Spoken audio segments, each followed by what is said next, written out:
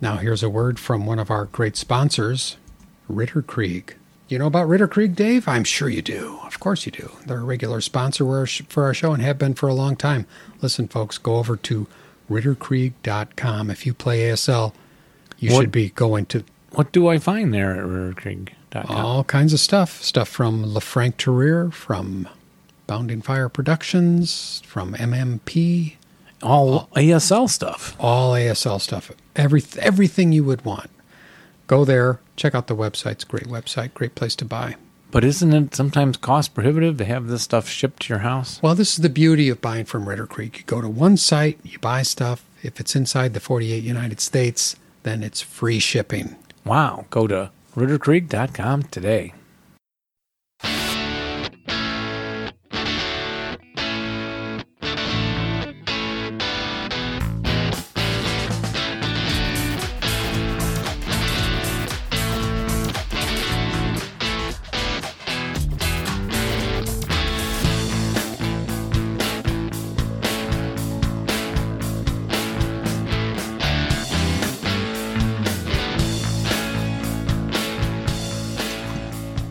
Everybody.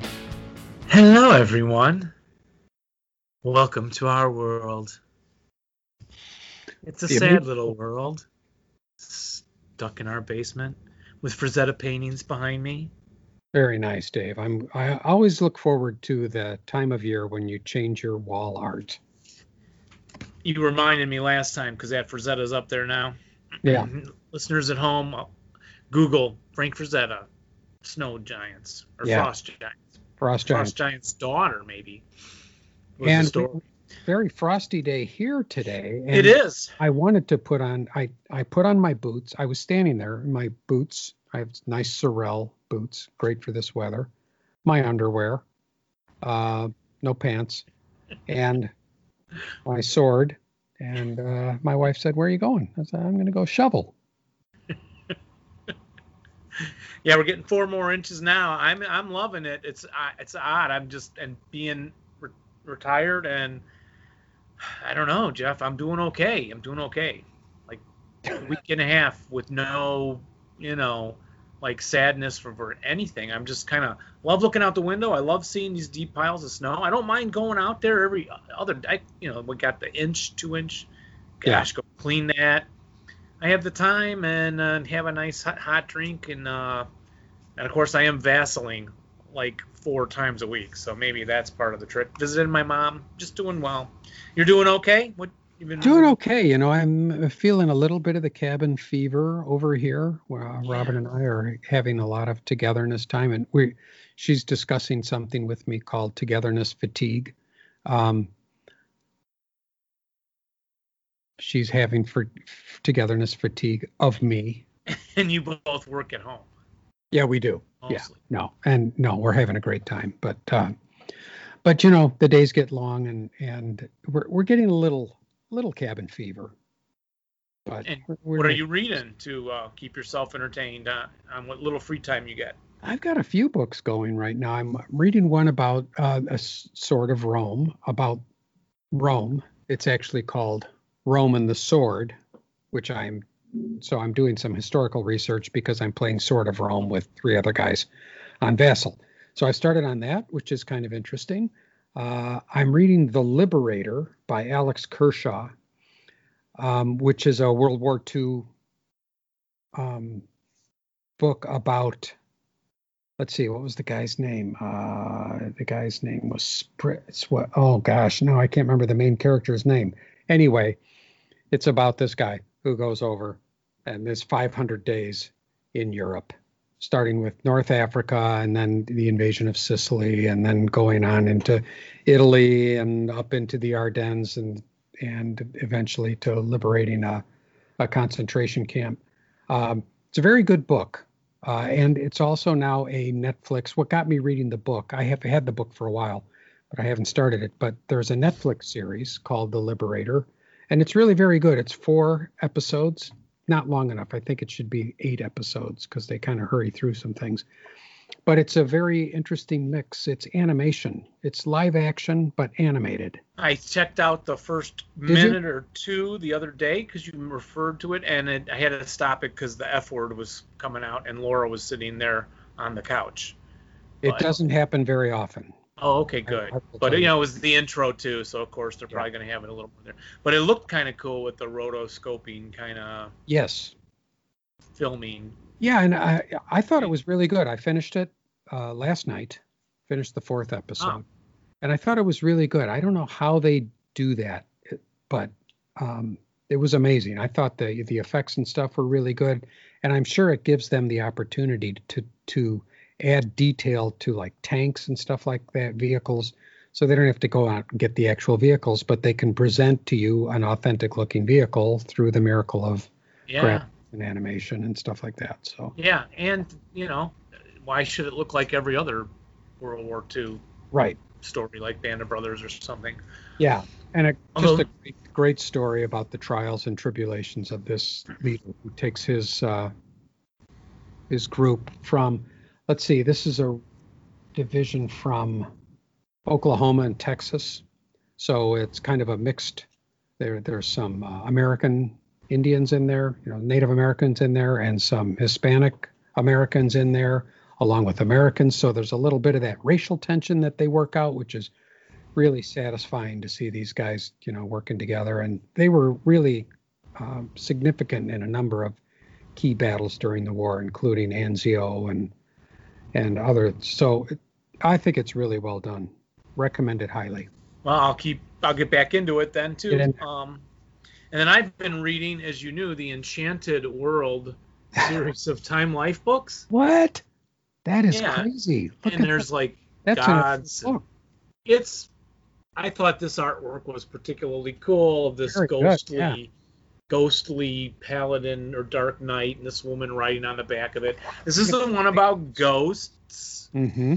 And the other one was on gods and goddesses, and one was on sorcerer arts, and one was on mystical beasts, and I know there's dragons in there, and one was giants and ogres. I've just really been had these ever since they came out when I first started in '85 at Hawthorne. It's full of artwork. It's a quick read. There's just some really cool, scary art in there. Oh yeah. Oh man, that's. Whoa. Yeah. Did I go too fast? It's kind of. And I'm just loving it. I'm going to have nightmares. If you get a call in the middle of the night and it's me, please answer the call. How many in this series? How many? I think 30 or so, maybe 20, at least 20. And then I try and finish one a week, and then Megan comes over and I present it to her because she had been the only kid that had noticed these things and would say, well, I'd like to read those someday. I'd like to read those, Dad. And then I'm like, I can get $100 on eBay for this big stack, or I can read them one more time and then pass them on to my daughter, and I don't care what she does with them. And the other thing I did, Jeff, was I printed out these Vassal controls. Oh, all the keyboard shortcuts for all of the. That's the thanks for using the right language, so our listeners. And I'm going to just tape them up along the side of the monitor, so I can hopefully glance up and start learning these keyboard controls instead of even the motion counter. You don't have to drag down and pick it out and bring it on your tank. Where did you find that? Is that document altogether already on the web, or did you create this together? I bet you can search. No, I bet you can search it, but I think it was from Bill Forg. Oh, okay. I think in one of his emails to us. Okay. So I can find it there. Yes. Okay. And then the last show and tell, Jeff and I looked at this before this show because we were doing pillboxes today in the Pacific. Yeah. And we talked. There, look at that. Hold steady there. That is awesome. It's kind of a little too square for a pillbox. So this is a pillbox that you made yourself. Uh-huh. Out of human teeth. Yeah. Different colored little rocks. Oh, they're rocks. Okay. Ceramic clay. Mm-hmm. Fired in the kiln. And then I pressed all these little pebbly rocks. And I gobbed tons of it. Looks like just Elmer's glue all over the thing. To hold these in. that are listening to the show instead of watching, you should drop what you're doing and go and watch this part, because this is a very cool little thing. How long do you think it took you to make this? Tagboard lid. Actually, now that I'm looking at it, Jeff, I think it's self-hardening clay. Well, it doesn't matter. Okay. So I think you didn't kiln. I had art. I was an art teacher. I could sneak a little project into the kiln with the kids' projects. But yeah, I glued all these rocks on and kunai grass and. Very cool. You didn't date though. What? You should have dated the bottom. Oh, that's awesome. Yeah, I should have. So, what size is this for? What size? 15 millimeters. And then when I had all the ASL figures in World War II and I posted on the show before, we looked at the partisans I had in the 2 different sizes. You could fit 1 squad in there. Well, I want to see that next time. I want you to get out 15 millimeter guys, put them in there. Only ones I have left are the Japanese and the Marines, so it's all PTO. I reconverted the rest to the other war game everybody loves, Flames of War, and sold them all. And then those aren't 15 millimeter? 15s, I still have the Flames of War's big 15 millimeter game. So I remounted them, sold them to some online and then to a client that ordered them all. Wanted me to change them all up.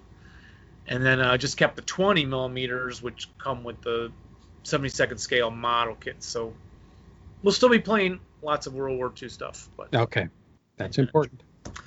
Well, we have a phone call coming up. Yeah, with Scott Mullins. So let's get on to that. All right, excellent. You know, Jeff, this show is also brought to you by the wonderful people at Bounding Fire Productions. Bounding Fire Productions are the makers of fine quality products. Products such as Poland in Flames and Operation Schmidt.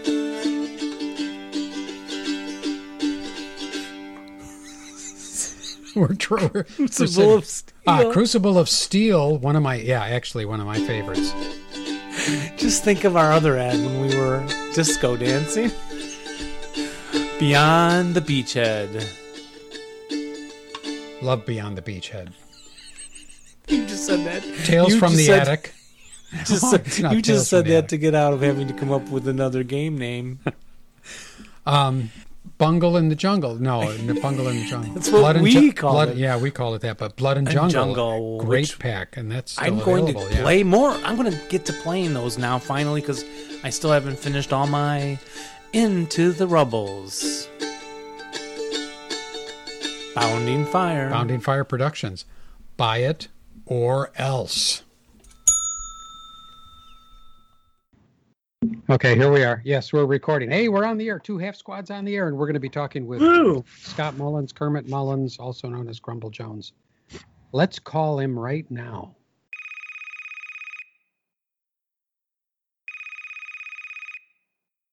All right. Hey, we're back. Hey, hello, Kermit Mullins. Hey, guys. It is AKA nice to see you, yes. Grumble Jones. Yes. Where did the moniker Grumble Jones come from? Civil War. Absolutely right. Yep, he nailed it. William Edmondson Jones, Grumble Jones. Everybody knows that, Jeff. Yeah, everybody but me. Well, you guys, I grew up in Southwest Virginia, Northeast Tennessee, and Grumble Jones was from that part of the country. And it just as I was trying to think of names, I thought, well, the Frogs blog, and I thought, well, that's not going to work. And I, they made you put in a string first for the web address. So I typed Boxcars again, aslblog.blogspot.com, and had no idea what a mouthful that was going to be years later. And I didn't think I could just type Grumble Jones, right? Which is what I should have done. But the name stuck, and it just feels right. It's one of those accidental things. And it started as a plea into the internet space that is there anyone else out there that plays this game? Yeah. Well, and your blog goes back. How far back was I it? started actually 10 years ago, 2011. And Okay. the result of that was I had been out of the game. I hadn't even played a game since 1997. I had my children. I'd moved away from St. Louis and my your core group of people that you played with. And I would visit my kit every now and then and reminisce about the good days when I used to play squad leader. and I stopped buying things. So I missed out on King and Country and Gung Ho and a whole lot of modules that I then had to come back and buy at obviously some inflated pricing, as you guys are aware of some of these things. But in 2010, I convinced my best friend in St. Louis. I said, Scott, we got to play some squad leader. We got to play some ASL. And I convinced him to do it over Skype. And that just launched everything. And then 2011, I was surfing around. I found you guys, doing Google searches for the ASL. And I did a Google search on the Texas tournament. And I was looking through their links for different blogs. And they had my blog. And I'm like, holy cow, that's awesome. You're a somebody. I was somebody. And that led to reaching out to Rick Reinish and then also to Chris Dory at Battle School Sit Rep. Right. And my introduction to Chris, I had bought a Pegasus Bridge module from eBay. And I had bought it from him, didn't know who he was at the time. And he put a Battle School dice in there. And I thought, man, these are awesome. And so I started to email back and forth with him here and there and then talk to him on his webpage. And it was his site that inspired me to blog. I loved his so much, and I still do. I still think it's one of the very best out there. It's top notch, yeah. It is, and so then that led to my first tournament. These guys were Rick and Chris both were encouraging me because I'd been playing with the same guy, my buddy Scott, since 1978. And you don't realize all the things you're doing wrong. I think, Dave, you talked about this in one of your podcast episodes. I didn't even have my machine guns in the right place. I had them underneath the squads. I'd been doing that for years. And these guys convinced me to go to Texas. So I drove the 9 hours from Tulsa to do my first tournament. And I'm scared to death. I know I'm not good at this game, right? You go to your tournament and you think, am I going to look a fool, And Rick had convinced me the best thing to do was sign up for the Thursday game where, you get 4 people playing in a big game. And it was a winter melee. And you talk about things happening, like they're almost fated, right? Who am I playing with? Dan Best. First time I meet Dan Best. And this blog exists somewhat because of Dan today, because I have a, constant opponent that I can blog about. And but on the way down, I had made recordings on CDs of all of the blog, of all your podcasts, and forced my wife and my daughter to listen to these things for 9 hours. Oh. And you laugh, but they have 2 favorite episodes. The one with the harp, my wife just loves to listen to that one. And I think, Dave, you were late to that session, and it was Jeff and Robin that talked through that one. And then the second favorite that she has also had Robin. And it's the IKEA furniture. Every 30 seconds, you guys are having to stop because Robin's up there hammering away. Oh, right. Yeah. And so she knows you guys by voice. She can say, "Oh, that's Dave talking," or "That's Jeff talking." So, yeah, your podcast is, it's important to me personally. I've really enjoyed it. So. Oh, good. Glad. Good to hear. Glad. Well, talking about not still knowing things, Jeff and I had some adventures today trying to play PTO with all the hidden fortifications, pillboxes, and they're in there too on this one. So it's, you go to look up a simple rule, like let's just look up the Panji rule. It can only be a paragraph. Oh yeah, that's right. I forgot. It's 2 pages. Yeah, Panjis are rough and they kill you. I mean, those things are bad news when you end up on them. I don't enjoy the hidden aspects of the game as much. Dan loves that stuff, and he loves fortifications, and he'll try to work those into our gameplay. And I'm like, oh God, no, please. I just want to attack a Russian village, please. Yeah. Yeah. I agree. And it was really a little overwhelming because I spent a lot of time for me playing the Japanese, setting up my defense. So I'm trying to remember all these rules, and we're about halfway through turn 2, and Dave said, how many did you hit percentage? And I said, some number, and he goes, no, it's 10%. 25, because he was quoting the night rule. I thought it was played a lot of night too. Yeah. I always forget that too. Yeah. And then, I set up a fortification hip, and I was kind of thinking, oh, when I set up the fortification hip, I can set up everybody that's inside the fortification hip. Well, no, you do in a pillbox, but not in the foxhole. It's in the jungle, and and I had one of those moments today when I thought, that's it, I'm done, I'm out. Well, and that's when you go back to attacking the Russian village. Yeah. Everything is. I need a vacation in a Russian village. Those are my favorite games. And it's funny how you gravitate towards the old boards, right? Since my first days of squad leader, board 2, 3, and 4 are my favorite. Yeah. I love them. Yeah. Guards counterattack. Always look at it, and the tractor works. And I'm always like, oh, tractor works. Yeah. No jungle, no kunai, no night. No, it's just straight up, ASL with a few vehicles. And but when you played in St. Louis, who did you game with? The guys that we might know there from? No, it's my group of guys I went to high school with. Some of them, 2 of them are in work for defense mapping in St. Louis, so they do government work, and another is in the CIA, and another is a Kansas State Trooper. This was my group of guys that I grew up with and played with, and we got really ambitious one year, and we decided to, there was not a lot of scenarios from up until MMP really came on the scene. You just didn't have a lot of scenarios. So we did a lot of do your own, and we lived in Webster Groves, Missouri, which is a suburb of St. Louis. So we mapped it out, and we're gonna do a German invasion of Webster Groves. Ah. So I'm sitting at home. I'm married at this point, and one of my buddies calls and he says, "Hey, we're going to go over and do lines of sight." I said, "What?" He said, "Yeah, there's a seminary in Webster Groves, Eden Seminary. It's a big, tall tower. He wanted to see if you could put a 50 caliber machine gun in there and see the main intersection downtown." My wife is like, "Well, what are you going to go do?" We're going to check LOSs. She says, "And you're how old?" Yeah. Well, just let's humor Mike. We're going to go. So off we went, and sure enough, we could see the top of that tower from the intersection. So that's where we put our 50.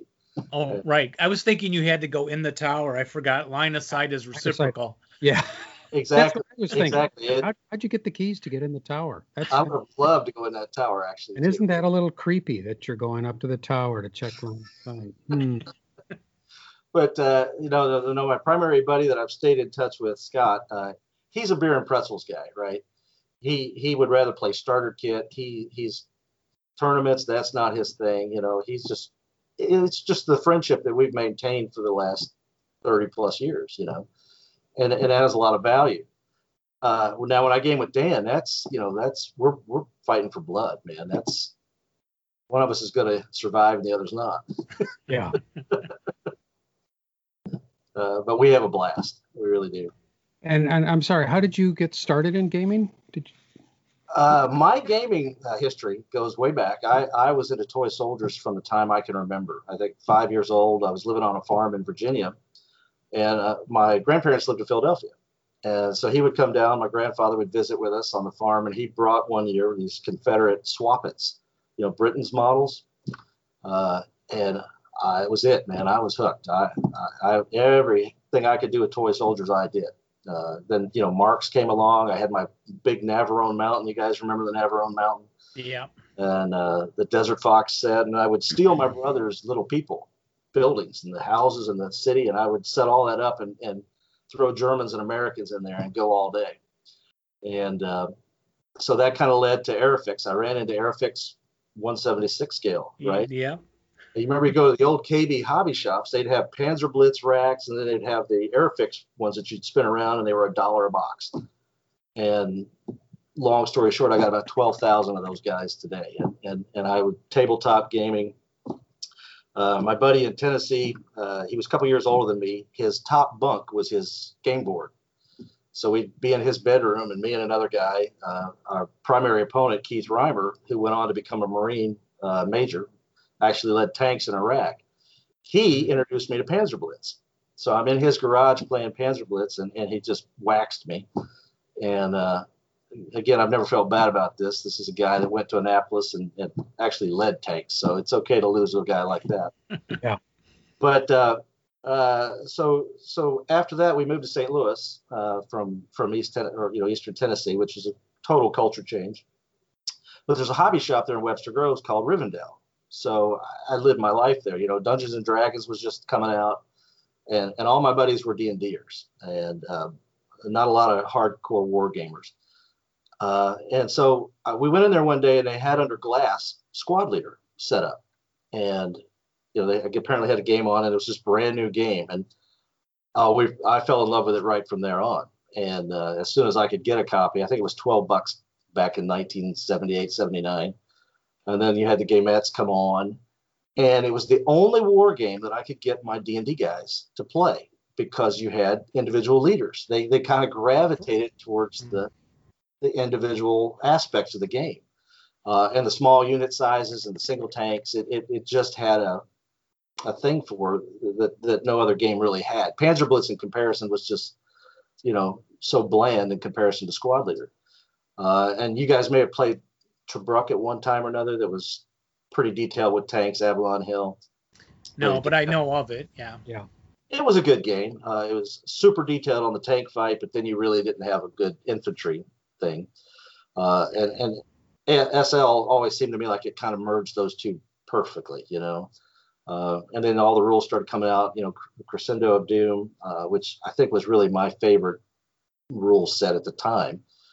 GI Anvil of Victory, you guys probably, I don't know if either of you played GI. We started with Advanced. I started when Advanced came out, and then Jeff didn't start till he came over here one day 15 years ago or whatever. Yeah.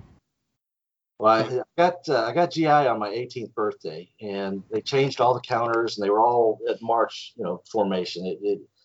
It was probably, in my opinion, the worst of the gamettes they put out. And for a while there, we were all kind of just disappointed in the counters and whatnot. And the rules, they had abbreviated so many things that you almost needed a glossary with a key to understand what you were reading in the book. And so what we did is we just kind of put that aside, and we used all the GI counters and all that stuff, and we used the Crescendo of Doom rule set and the card that went with that. And I resisted ASL for a long time. I was so angry that I was going to have to change over and buy a separate rule book. And I waited till about 1989 when I was out of college. And so throughout my college experience, I just played Squad Leader and the different variants of Squad Leader. And 89, I finally made the switch, and haven't looked back since. And so, yeah, and you kind of have these phases. You play a lot. Then you have your children, and I would say that period of time when my children were born until about the time they were in high school, I just didn't really war game. It's work. It's all those things that life takes you away from gaming. Yeah, it's a pretty standard story that we hear as we interview people. It is, and I think it's contributing to this golden age that we're living in, because a lot of us now in our 50s have the time to play and the money to buy stuff. Yeah, and the time to produce more and more stuff that Yep. all these companies are coming out with. Yep. Not only time to play, but time to blog and develop and expand the hobby that way. Yeah, it's just amazing how when you search the community online, how vast it is, and when you look at the readers, or the listeners, there are people in countries all over the world that are hitting the blog, and I'm always amazed at the number. There's like 4 guys on the Isle of Man that hit my blog on a regular basis, and I'm like, that's awesome. And then of course you have the dark spots. There's not a lot in South America. There's not a lot in Africa. Outside of maybe the Middle East. There's a few Middle Eastern countries where I think there are U.S. service people that play this game. Right. And South Africa, you have Probably. Egypt too. Every now and then I see people on the blog, but Russia, my gosh, the Russia and the surrounding former, Soviet territories get a lot of hits from those countries. Interesting. Dave, I don't remember the last time that we looked at the map. No, it's been a while. Yeah. In years. The last contest we ran, we like to keep it to continental United States now. I just don't like filling out the customs form and then having to pay the extra $10, 15. But everyone that entered was in a foreign country. Yeah. We only had 4 people, but they were all, Sure. And then I was on Vassal, and someone just popped in from Japan. And I wished I remembered his name because I wanted to mention on air, because, he popped in here saying, like, oh, hi, I'm Shane, or I don't even, from Japan. Can I watch? And then I didn't see it until later in the game. So I replied, like, oh, hey, nice you're here, stay and watch. But he had already left, I think, the game. On Vassal, you can pop in and out. And so Right. I thought, wait, someone in Japan. And he said he listens to the show. Yeah, too. Thanks. Awesome. Yeah, well, I'm glad you guys went past 200. So I got this chance to talk to you. We thought about it. But there's so much to, about every 3 or 4 episodes, we think, maybe we're running out of topics, but you never run out of topics. And we're almost ready to start repeating stuff because we haven't technically finished the rule book yet. Yeah. It's still in chapter A. We haven't technically covered in a formal format. Right, and then you could talk to CGs, the different rules around the campaign games too. Right. Yeah, there's a lot. Yeah, and then there's always something new. We're backlogged on just what's in the box. Yes. We just got the 3 from MMP and a bunch of stuff from the Kansas City guys. Yep. Box art reviews. I mean, We're falling behind on those. So we're gonna have to go to every week. But what are your ASL buying habits like now? Because it used to be. It's funny to go back and listen to shows from 10 years ago because we used to get a lot of mileage out of comedy bits revolving around the scarcity of products. And now those things aren't funny anymore because there's this stuff coming out all the time. You can't keep up, or can you? I am in the same boat as you guys. I cannot keep up. And it bothers me. I was desperate to get Festung Budapest. I have yet to play a single scenario from it. And that bothers me. And I've been telling Dan, we need to throw some of those kind of games in and play some of these things. Denant, I want to get that map out. Yeah. Operation Schmidt, I haven't done anything on that. Then there's Königsberg. I just got that. Yeah, that looks great. and I'm excited about George's next offering, which should be coming out, I guess, the end of this month. The Column Bell, I can't even say the word, Steelworks. Which don't know about that one. Fascinated by that part of the battle for Khan. So I love everything George does, and Lone Canuck is just some awesome stuff. Yeah, great stuff. That is a funny thing, and you are a very good customer. You don't just buy and what you can play. You have to have a lot more stuff. But isn't that funny how the excitement of getting the new product, and it's like, oh, am I going to get it? Am I going to get it? Oh, they're shipping it, and you're standing by the door practically, and then they get it. You put it on the shelf. Go back to finishing Operation Watchtower with Jeff on Vassal. Yeah. Hey, I think for me, the thing I really wanted the most that took forever to get to me was King and Country. And the folks at MMP got tired of hearing from me. I ordered that thing as soon as it hit pre-order 2 years ago or 3 years ago now. And they sent me the thing. They always send out and tell you, hey, it's dispatched as of December 4th or December 11th in my case. I didn't get it till end of January. Oh, wow. I thought things sped up after the holidays, but yeah, but something happened with the first group of shipments because there was a bunch of folks that got caught up in the same one as I did, and it got stuck at one of the post offices in Baltimore area. that whole situation is still kind of unraveling, and hopefully will get fixed. But Yeah. the mail was, oh man, it was messed up. So it wasn't MMP's issue. It was, it was USPS. Yeah. And have you delved into the desert rules yet and all? Or I have, yes. Dan last year was really focused on finishing some of the West of Alamine and Code of Bushido.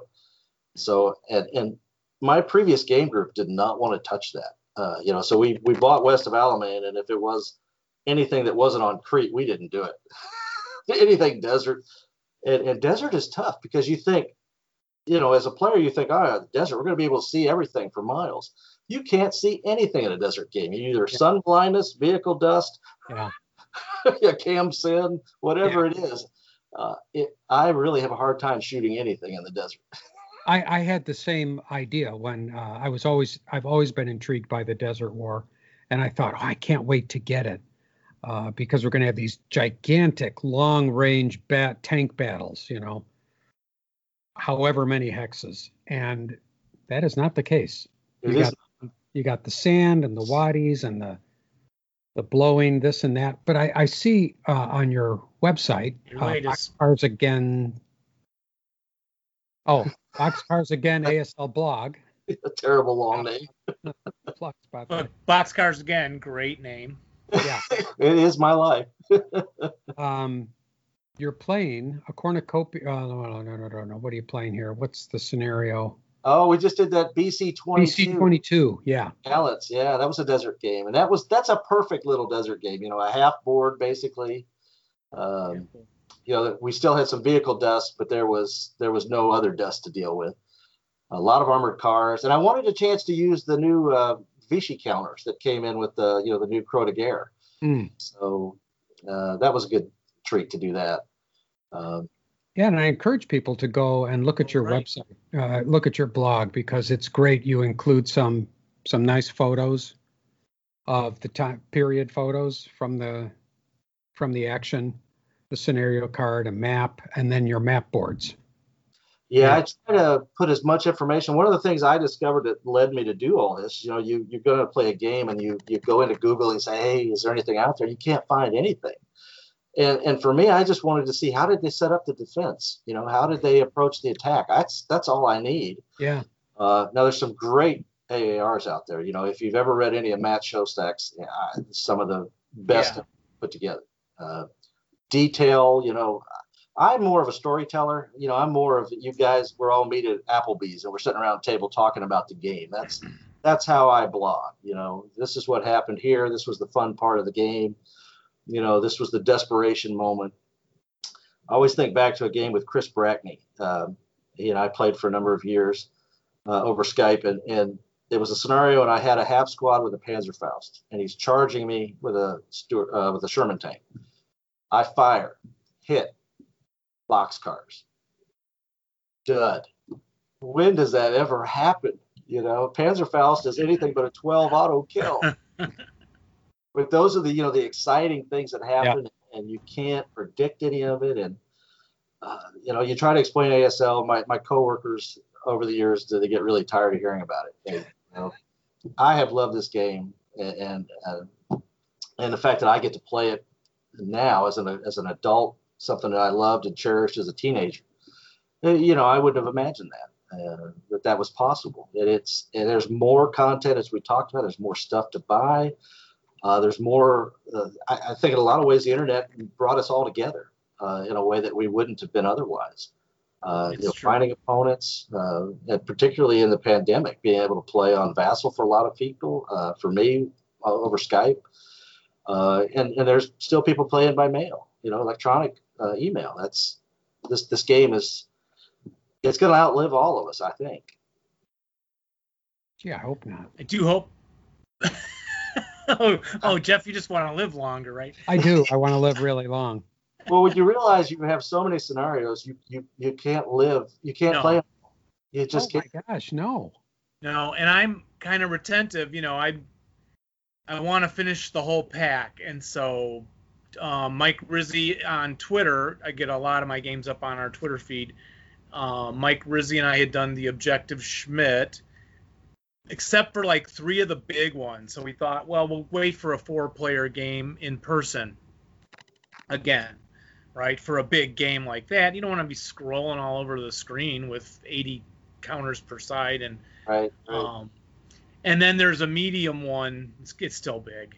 And then at the end of playing all the others, I'm looking at the last 3, and I kind of texted Mike and I said, I think I'd be willing to play this other one that's like 12, 14 turns with only 40 counters per side, you know? And he was like, no, I'm done. I'm ready to, let's go to the next thing. And then Jeff and I had started Operation Watchtower back when it came out. I think, Jeff, I don't think it was. You bought a copy too, so I did. Yeah. You usually don't go back. You usually only get newer stuff. But anyway, so we had done like 6. And then kind of put it away and got into this with the other guy and this with the other. And then Jeff and I bounced around. We did a lot of action packs, trying to do them all. Because they have variety in them, and you can still say, oh, I played action pack 8, you know, or whatever. And now we're back into that Watchtower. And for me, it's exciting. I'm kind of like, oh, 3 left. And then we've played all of it.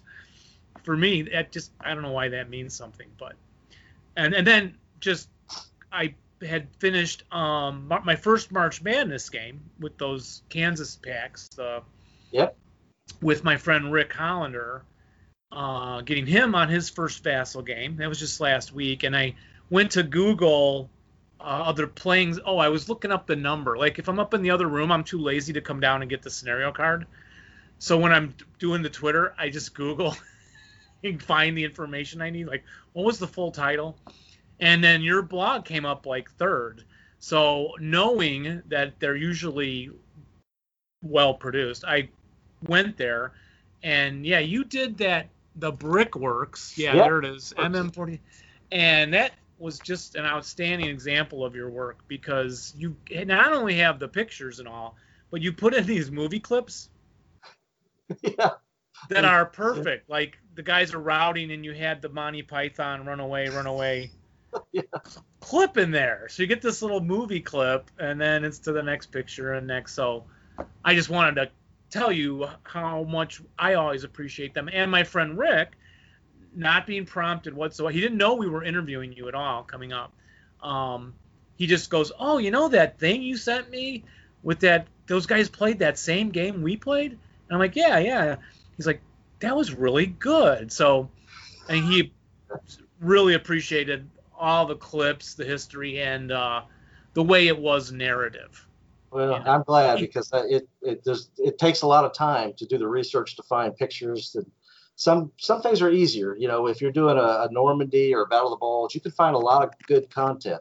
Yeah. But if you're doing like this last one for BC 22, finding Vichy French in Syria, oh wow. Are your pictures mostly historically accurate as you can get them? Yes, they are. I put a lot of importance on that, and again, they're not going to be perfect. It's hard to find exact to the actual battle, but there are cases where you can, and then sometimes you'll use a lot of movie clips. You know, like we did the Breakcore Manor. So you go to the Band of Brothers, you got 50 great gifts that you can put in there. But the reason I put the gifts in was to add what I call emotional quotient to the blog. You know, I follow a lot of military miniature blogs, and these guys have 200-300 followers, way more than I see on the typical ASL. And they have, 50 different comments that people make, and they're all talking to each other. Their community is just huge, and their blogs are averaging a million views. And I got to thinking, what's the difference between what they do and what we do? Why do we have so few, why isn't there the same level of enthusiasm? And I got to thinking about it. Well, it's eye candy. These guys are making beautiful miniatures, beautiful models. They want to look at it. They've got that's their product. This, you look at their dioramas and their work, and it's like, wow, you could look at this stuff all day. And how long can you look at board 3 before you've seen board 3? Yeah, it's a good point. And that's why I wanted the blog. How do I make it come alive? In the same way that a miniatures game does. So that was what drew me to do that. And I just got Jeff's permission to expand our Twitter feed to include my modeling and D&D. well, Jeff and I play one set of my D&D groups, and I made Jeff build a model kit with me once. Well, I do notice that you got the frost giants up there, so that's awesome. Back here. Yep. Yes. Yeah, my college dorm room, I had the ice giants. Me too. Yeah, me too. At U of I. That was a big thing back then. Yeah. Great stuff. Stuff. It inspired a lot of D&D adventures, And that was another piece of my experience. I've been a dungeon master for my group in St. Louis since 1978 and running the same campaign since 84. And oh, wow. How many sessions do you track how many sessions that's been? No, we kind of had a pause, but it's basically, I think the last time we got together over Skype was about 2011. So we haven't gotten back together since then. But the campaign is still available when they're ready. But I found that a lot of the scenario creation is so similar to when you're setting up an adventure. What you want to do, the mechanics, what the party's going to experience, and a lot of my scenario writing is like that too. It's I almost add too many story elements to it, which is true of the where the half squad. Half squad's there. I was just gonna want to get to that. After I played it, you can't play it. On your post. So if we're gonna talk, Jeff, I guess you should do a screen share. Oh, I can do that. Yep. Forget we're doing YouTube now as well as the audio. And our problem is we start describing our game replays with the Vassal log files. Yep. And we forget to name hexes and stuff. So hopefully, but if listeners are going to go out and find Boxcars again, ASL blog, just Google it. You can Google Grumble Jones ASL. It'll pop up. Put you right there. So then from your base page, you have a bunch of links, right? These are all the company links, the business links, or it's also the gaming groups? It's you guys are on there. View from the Trenches, Little Wars TV, which is a great miniatures group. If you've ever watched them on YouTube, they're fantastic. Wall Advantage, Wine and Cheese is a little bit older blog. One of the, you've got Roy Connell's blog on here, Cardboard Warrior, which is awesome and well worth a read.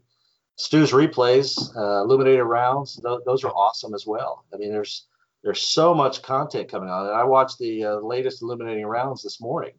Those guys just do a great job. And the ASL archive is probably my single favorite website to visit. I spend a lot of time on that website. When I get ready to play a game, that's where I go. I can get the roar stats there. I can get the boards.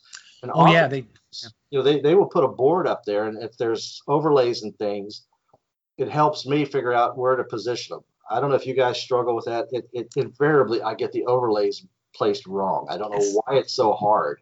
Yeah, it's nice to have the photographs like from Bounding Fire Productions where you can see it on there. And Exactly. It really helps. And so that's what I wanted to do. And I wanted to be, I wanted you, when you first came to my site, here's everybody else. Support the whole community, Yeah. Listen to the two half squads.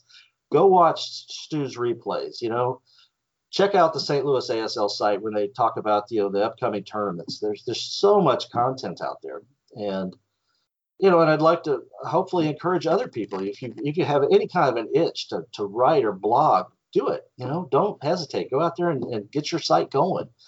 It doesn't have to be as good as some of these, but get started. No. Yeah. And when I started this thing in 2011, it was awful. I'm embarrassed to read it. It just wasn't good at all. And it evolved, like all things evolved. And I credit Chris Brackney when he and I played the Pegasus Bridge campaign game together.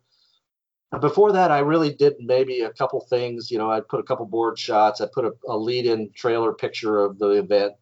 That was it. Nothing.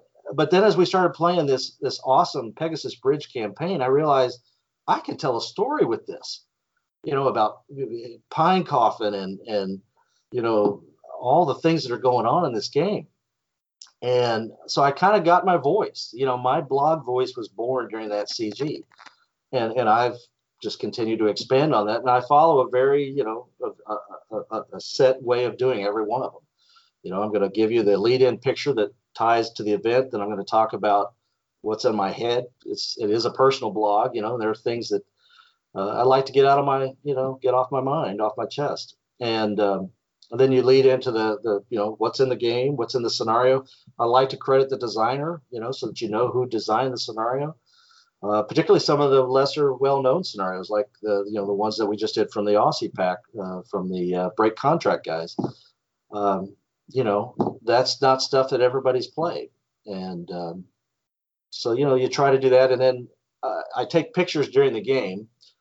So Dan, he knows I'm going to take pictures after movement phases, maybe after close combat.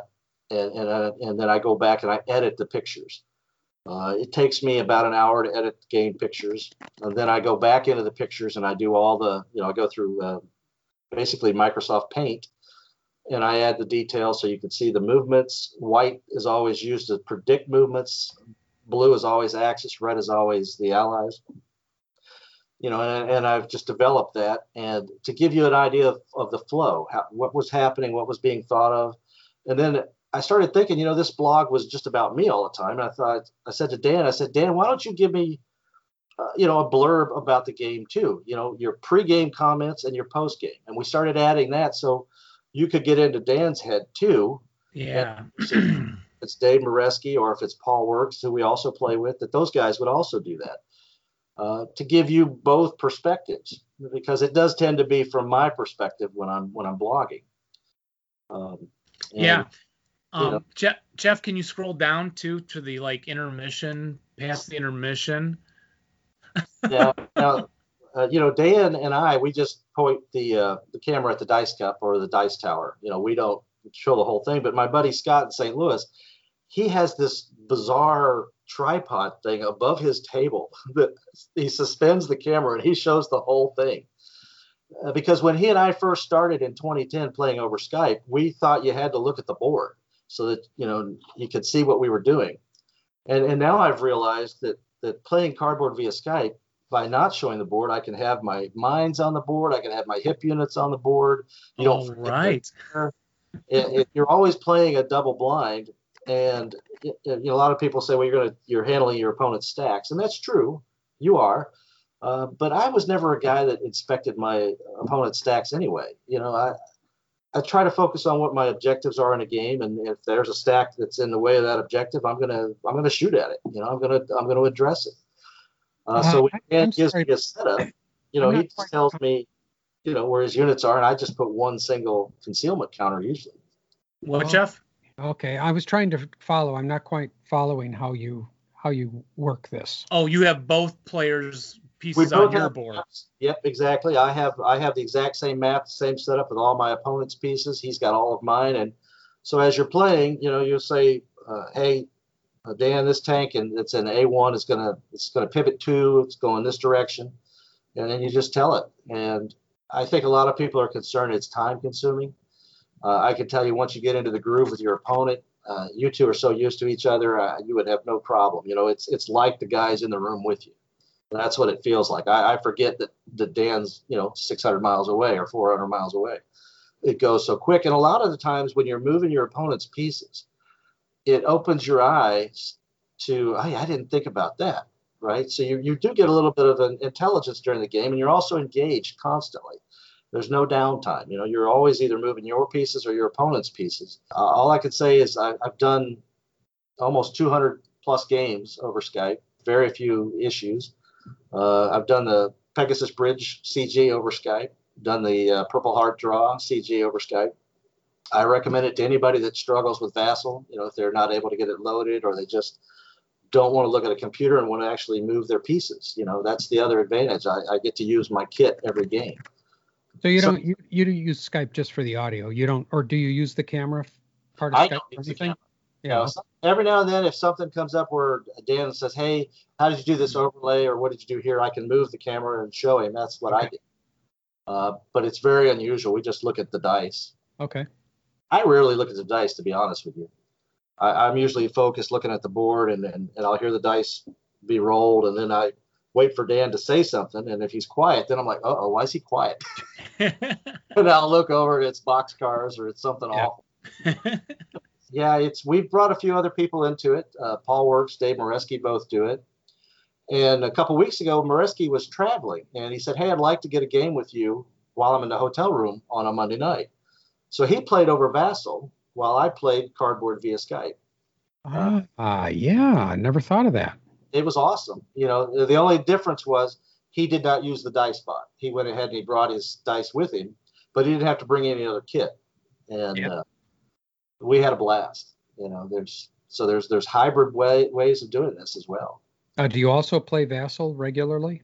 I have never played Vassal. You haven't? Interesting. I have not done it. It's one of those things, Dan, I think is eventually going to bring me into that. But no, I haven't done it. Mainly because of my job. I'm in front of a computer and spreadsheets 10 hours a day. And just didn't appeal to me to do it in what I love playing, you know. And I really do love the board game aspect. That's a big part of it for me. I love moving the pieces. Very interesting. And I like the way you do your photography of it, because it does give you a feel like it's miniatures. It's more interesting to look at than a Vassal snapshot of a board. Well, and I will tell you, photographing these boards, there's always a glare. People may notice there's a glare. And I work very hard to eliminate the glare. And then I also noticed I do the same thing NFL football games do. The way the aspect of the way they focus on the field. I noticed that if you look straight down at an ASL board, it causes a disorienting. It gives you this vertigo sensation. So that's why I have the angle just like it is that you see. And you can see the height of the stacks too and things. Yeah. Nice. Yep. So I know people are probably laughing. Yeah, you put that much energy to, well, yeah. You know, I wanted, because this picture evidence is what you're going to refer to if you're looking for an AAR. You just want an idea of where should I set up? You know, what should I do? Now, is there also if people want to find, so every year you were doing the Half Squads Dare, you had done something earlier with us, I think, right, in the Jeep and stuff? Yeah, the Heroes of Hollis. And you guys have that map now. I think the map came in one of your March Madness packs. Yes, you're right. So, I have a great story about the Hollis pack. So in 2017, I stayed in Hollis. Where can we find them on the blog? Can Jeff go to pictures of it now? What you could do is you could go into the search string in the blog and type Heroes of Hollis, and it should bring it up. This will be a test. You could do that. I think if you go up to the top there in the bar. Yeah, Google Hollis. I got it. I remember this now with the spooky where you picture. guys were driving the Jeep and you time traveled. You were on your way to March Madness and you got time traveled. And at Hollis, during this zombie thing. And the whole premise was that the Germans had purposely crashed a train of POWs, infected them with this special wave signal, and they were going to attack the ASL center at Hollis and eliminate it because they were learning, American officers were getting better because they were trained in ASL tactics. Yeah, that's right. I still have the Jeep picture on my desktop. So the thing about the Hollis map, so when I was there, there's a scenario that's in the March Madness pack that takes place at Hollis. So for the first time ever in ASL, I'm sitting in a building that's on the map playing that scenario. And it was kind of a bizarre feeling. But yeah, the Hollis is that is hilarious. Is a great area. Yeah. But you guys, great sports to let me do that. Jeff, you should go to the whole blog and just scroll down through it. It gives you the idea of the storyline. and I get carried away. I just remember this was just insanely fun. And well, the number one scenario that I ever put out that has the most downloads is Die Glocke, about the German time transport machine. I think I have over 1,000 downloads for that scenario. And then I put the PDFs on the ASL archive. So you can search Grumble Jones on the ASL archive. All the scenarios pop up. And all I tell people is wear your flea collar when you play my scenarios. I could just see Mr. Pitcavage just pulling his hair out that all these unpleasant play tested dogs are out there. Oh, yes. But life is short, so. Yes, you got to have some fun like that. It's like Well, that zombie pack from Eastside Gamers. yeah, Eastside Gamers. Thank you. Yeah. Those guys did a great pack. Can you sign up and get notifications? Like we get them from Ritter Krieg's blog. Yes, you can become a follower. Okay. I've got 99 followers right now, which is always surprising when there's, I think, 5,000 ASL members on the Facebook page. So there's a lot of them out there. Are you on Facebook as well? Yes. I in fact, that's where most of my hits come through Facebook. If Facebook went away, my blog would dry up. Yeah, I think every Sunday when I complete the ARs, I drop them onto the 3 different sites: the Southwest ASL group, the Kansas City group, and then the overall Advanced Squad Leader. Okay. But Jackson Kwan has done great things with Discord and Slack. At one time, I think Right. Slack was active. Yeah, we actually started the Slack group, and we're active in that for a while, and then kind of dropped out. But Jackson was really enthusiastic about that for a long time. I haven't been on there in a long time. I don't know if anybody's still going on I there. haven't either. The thing at Slack that bothered me is I always felt like it was interrupting an ongoing conversation. Yeah. Yeah, we'll look forward to doing that again if we ever get through this COVID thing. So how has COVID and all that affected your gaming? Is it just... It actually, last year I got in 92 games, which is the most I've ever played in a year. So, I'm a homebody anyway. My wife and I usually walk Saturday, Sunday mornings. That's, and of course working the rest of the week. And then at 5 o'clock, I'm on Skype with Dan, and, COVID really actually probably brought us more opportunities. And what do you see for the future of what you're doing? You going to make any changes or looking forward to any new things? One of the things I would love to do is to add sound, to the blog. Oh yeah, like that. But you can't. I haven't found a way to do that. What I always want to do, as I said earlier, with the eye candy of the miniature guys, you want the blog to be engaging. I don't want it to get stale. That people are like, oh my gosh, how many more Grumble Jones blog posts can I read before I've read them? So then you're kind of reliant on the game itself for its excitement, the different things that happen, and the great thing about our game is it is so full of exciting stuff that happens. Yeah, it really is. Yeah. So I've been blessed that way. I don't intend to stop. The one thing I did that was crazy is I told my readers early on, I said, as a appreciation for everyone that reads the blog, every month I'm going to put out a scenario. Wow. Okay. That was probably foolhardy. Putting together a scenario every month is work. Oh yeah. So, but I've actually enjoyed it. The creative energy that you get from it. And when you're not playing, you're connected to the game. You get to be part of the game. And that was initially why I started blogging in the first place. When I wasn't playing, which was more of the time in the past, I wanted to be engaged talking about it or some aspect of it. So.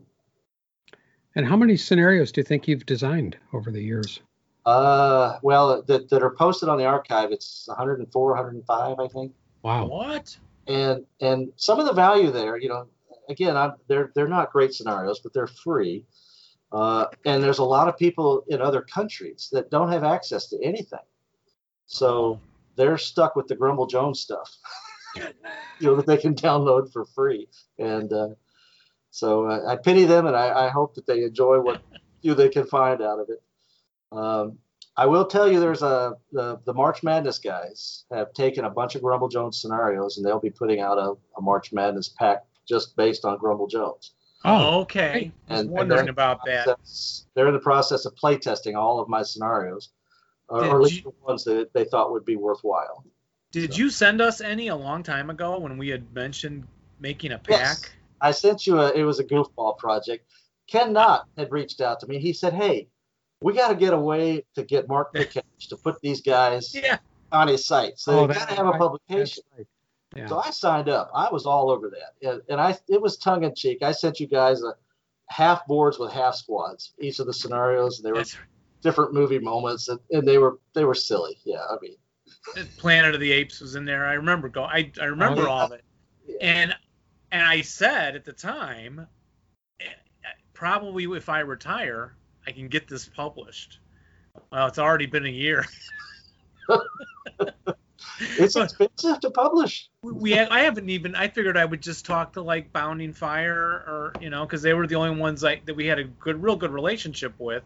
Yeah. That made stuff. But then the idea of getting something published just to get on the pitch site became less of a thing. And then so yeah, I may still jump back in there. I mean, I guess you can always do it digitally too, but it's so much easier today than it was even back then.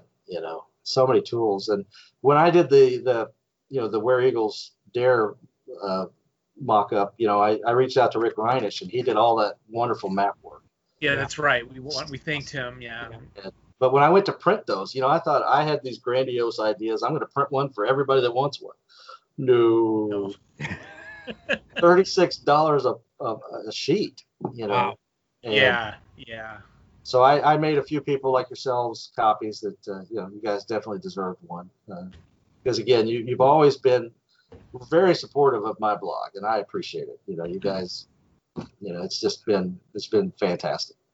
So well, and it's partly because you've been in contact with us, and so we talked about, and I don't know who suggested this, but that we start talking to people who do the blogs, and this was even like 8 or 10 years ago. Sure. It's amazing how there's so much to do, and then if we don't plan ahead very much, then we're doing our normal, I'll grab this game, let's do an art box, instead of actually delving into something where we have to pre-plan, like getting you lined up for today. But I think we should go ahead and hit more of these blogs in this. So you're like our first blog person, I think. I appreciate you guys talking to me. It's a thrill for me. So. Well, we're glad you could take the time, and your work is amazing. And we really, again, we encourage people, if they're not going to your website, they really should, because it is a lot of fun and well done. It's awesome. My life, even though I'm sitting here unemployed, my life is fantastic because I have this ASL component, which is my passion, and delivers so much goodness. I don't know what else to say about it. It's been awesome. So. It's amazing. So, well, we'd like to thank you for taking the time out today to join us. Yeah, well, I've looked forward to this for a long time. So. Yeah, us too. Too. So we wish you very well, and we'll see you in the various ethers as things go, and look forward to talking to you again in the future. Yeah, now that you're closer in Quincy, we'll have to make that work out, getting together some way, or after all this COVID. And well, you never know. One of the jobs that I've been interviewing with and talking to people closely is in Sycamore, real close to DeKalb. So yeah, that gets you closer. Yeah, you never know. So somebody in Arlington Heights, get Kermit a job now. You need him to move to Chicago, or not Chicago, Arlington Heights, right in Jeff's neighborhood. Yeah, that'd be great. That would work out great. I was tickled to talk to you, and I really appreciate the time. All right. Well, thank you very much. Take care. You guys. Take Bye-bye. care. Oh, and remember, wait a minute. We got to do a sign-off. Right. We do. Yeah. Roll low and rally well, but not when you're playing us. I mean, for crying out loud. Can't change things. All right. Take care. See you guys. Bye.